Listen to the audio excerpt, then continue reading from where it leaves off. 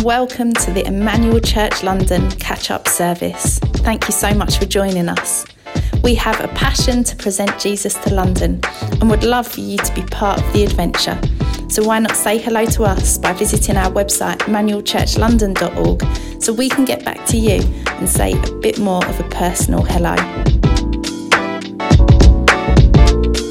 Kids, who can tell me what those two ingredients are? Anybody? Tim, mate. Cameron, at the back, shout it out. Fantastic, bread and wine, well done. And the bread and the wine, they represent something, don't they? Who can tell me what the bread and the wine represent? Okay, Caleb, you'll jump.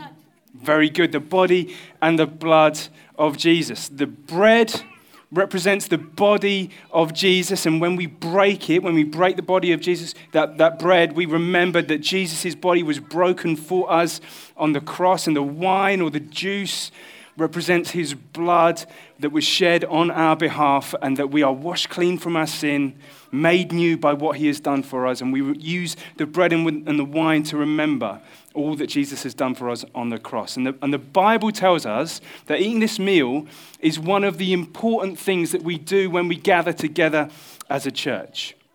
2,000 years ago, back in the early days of the church, they wouldn't have met in a cinema screen like we are. They wouldn't have even met in a big posh church building. Instead, they met in each other's homes, and they would have eaten the bread and the wine and as part of a meal together around a table, like a family does at mealtime, like you would do in your home every day. And when we eat the bread and the wine, it's not just a nice tradition.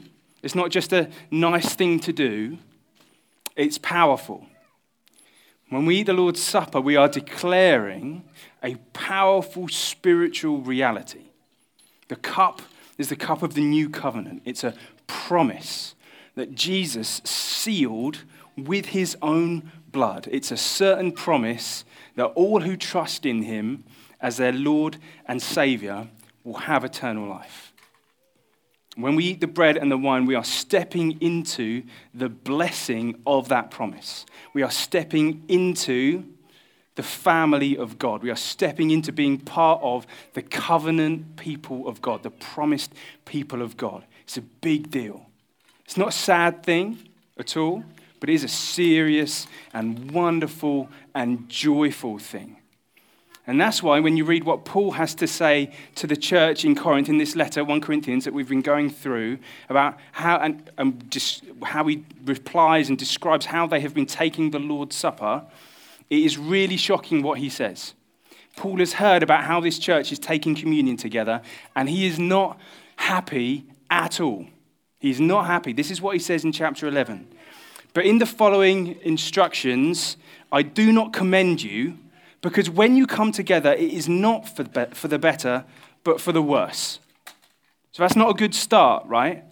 That's not a good place for Paul to be starting. Paul is swinging for them. This isn't like a feedback sandwich where he goes, you've done this all right, this is a bit of a problem, but this, you could do this well, this is going well as well. This isn't like gloves are off. He's basically saying, when you gather together as a church, you are doing more harm than good. It would be better for you not to be carrying on and meeting together than carrying on and meeting. It'd be better for you to not do it. That is crazy. Paul has risked his life to plant churches around the Mediterranean. He's risked his life to get these churches out of the ground. He's gone through so much, and he's saying, it's better for you, what you are doing is so bad. It's better for you not to be even doing it. He's not happy. And then he says in verse 20, when you come together, it is not the Lord's Supper that you eat. When you come together, it is not the Lord's Supper that you eat.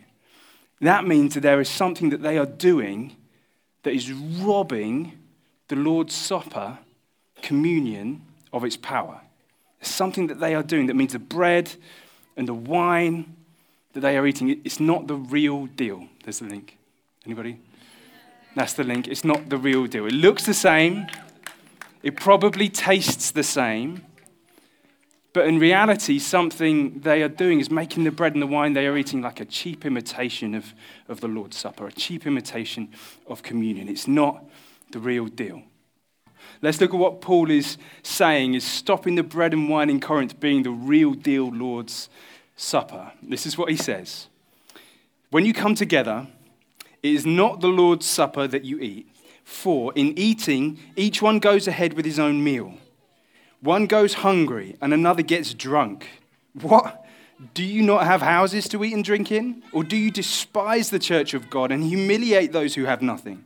What shall I say to you? Shall I commend you in this? No, I will not. So the problem isn't the ingredients or the packaging or whatever. The problem is how they are taking it. The problem is how they are taking it. They weren't eating the bread and wine together. They weren't united. They were divided in how they ate the Lord's Supper. Rich people were getting there early and having a big meal, drinking lots of wine, even getting drunk on the communion wine. And then the poorer members of the church, maybe who had to work a long day at work, long hours, who were coming late, didn't have anything to eat, and they got to the table and there wasn't enough for them. There was nothing there for them. Some members of the church were stuffing their face, getting drunk, while some were getting to the same table and going hungry, and the rich didn't care about the poor. The privileged didn't care about the underprivileged. And Paul is mad. He cannot believe what he's been told is happening in Corinth. He says in verse 22, do you despise the church of God and humiliate those who have nothing? See, the bread and the wine of the Lord's Supper is a symbol of how by grace each one of us has been united to God through Jesus. And it's a symbol of how we've been united to each other through Jesus. The power of the Lord's Supper works vertically between us and God. Jesus connects us back into the family of God, back to our Father in heaven, and he connects us horizontally to each person who trusts in him. It works vertically and it works horizontally. Everyone who comes to the table of the Lord's Supper needs the grace and forgiveness and love of Jesus. All of us, without exception. And by grace at the cross, he pours that grace and love and forgiveness out onto us. And when he did that, we are united in Christ, united to one another. We become a family of faith. The Lord's Supper is a family meal for brothers and sisters united in Jesus. The bread and the wine are a powerful symbol of our unity. And it's a unity that overcomes the things that often divide people in our world. Around the table of the Lord's Supper, different races are united as brothers and sisters in Christ. Rich and poor are united as brothers and sisters in Christ. Young and old are united as brothers and sisters in Christ. Men and women are united as brothers and sisters in Christ. By grace, we are all children of God. And when we eat the bread and the wine, we are entering into the promises of the family of God. That we are joint heirs to the inheritance of the kingdom of heaven. Together, united. And that's why Paul is so mad. Because in Corinth, the way they were eating the bread and the wine was divided. Some got drunk while others got hungry. That's not loving someone as a brother. That's not recognizing the reality of what Jesus has done for me. It's not recognizing the reality of what the bread and the wine means. That's not understanding who the people are around you in the church, who they are now to you through Jesus as your brothers and sisters. It's robbing the Lord's Supper, communion, of its power. And here's the thing. There is real blessing to be had in this meal. There's real blessing to be had in this meal when we take it together. When we eat the bread and the wine of the Lord's Supper together, united as a family of faith, different races, different backgrounds, different ethnicities, different nationalities, different languages, all of it, there is a blessing from God to be had. There's a biblical principle of blessing. It says this in Psalm 133. This is the Old Testament. It says, "Behold, how good and pleasant it is when brothers dwell in unity." It is like the precious oil on their head, running down on the beard of Aaron, running down on the collar of his robes. Aaron was like Moses' brother. He was the first priest of the nation. It is like the dew of Hermon, which falls on the mountains of Zion. This bit, for there the Lord has commanded the blessing, life forevermore. Behold, how good and pleasant it is when brothers dwell in unity. For there the Lord has commanded the blessing, life. How long for? Couple of days, forevermore. Where brothers and sisters dwell in unity, the Lord commands a blessing.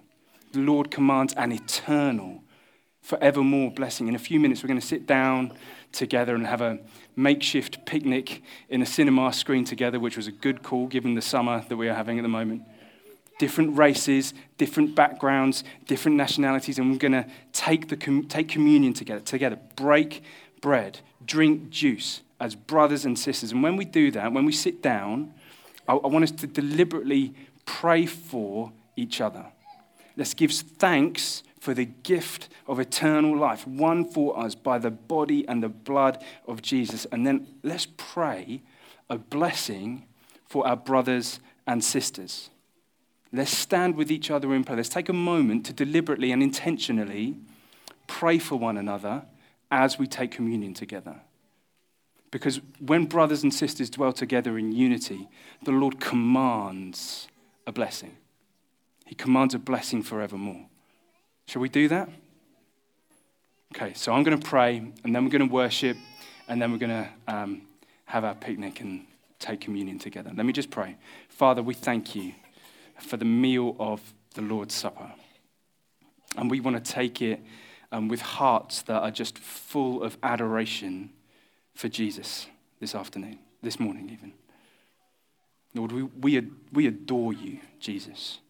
We thank you for your body nailed to a cross, for your blood shed, so that we can be free, so that we can be forgiven of our sin, so that we can be made whole again, so that we can be united to our Father in heaven. We are so grateful. And Lord, we're so grateful that not only does it unite us to our Father in heaven, back to God, reconcile us back to God, but it unites us one to another. That we now have brothers and sisters of faith in the church who love you and who love us. And we want to dwell in unity.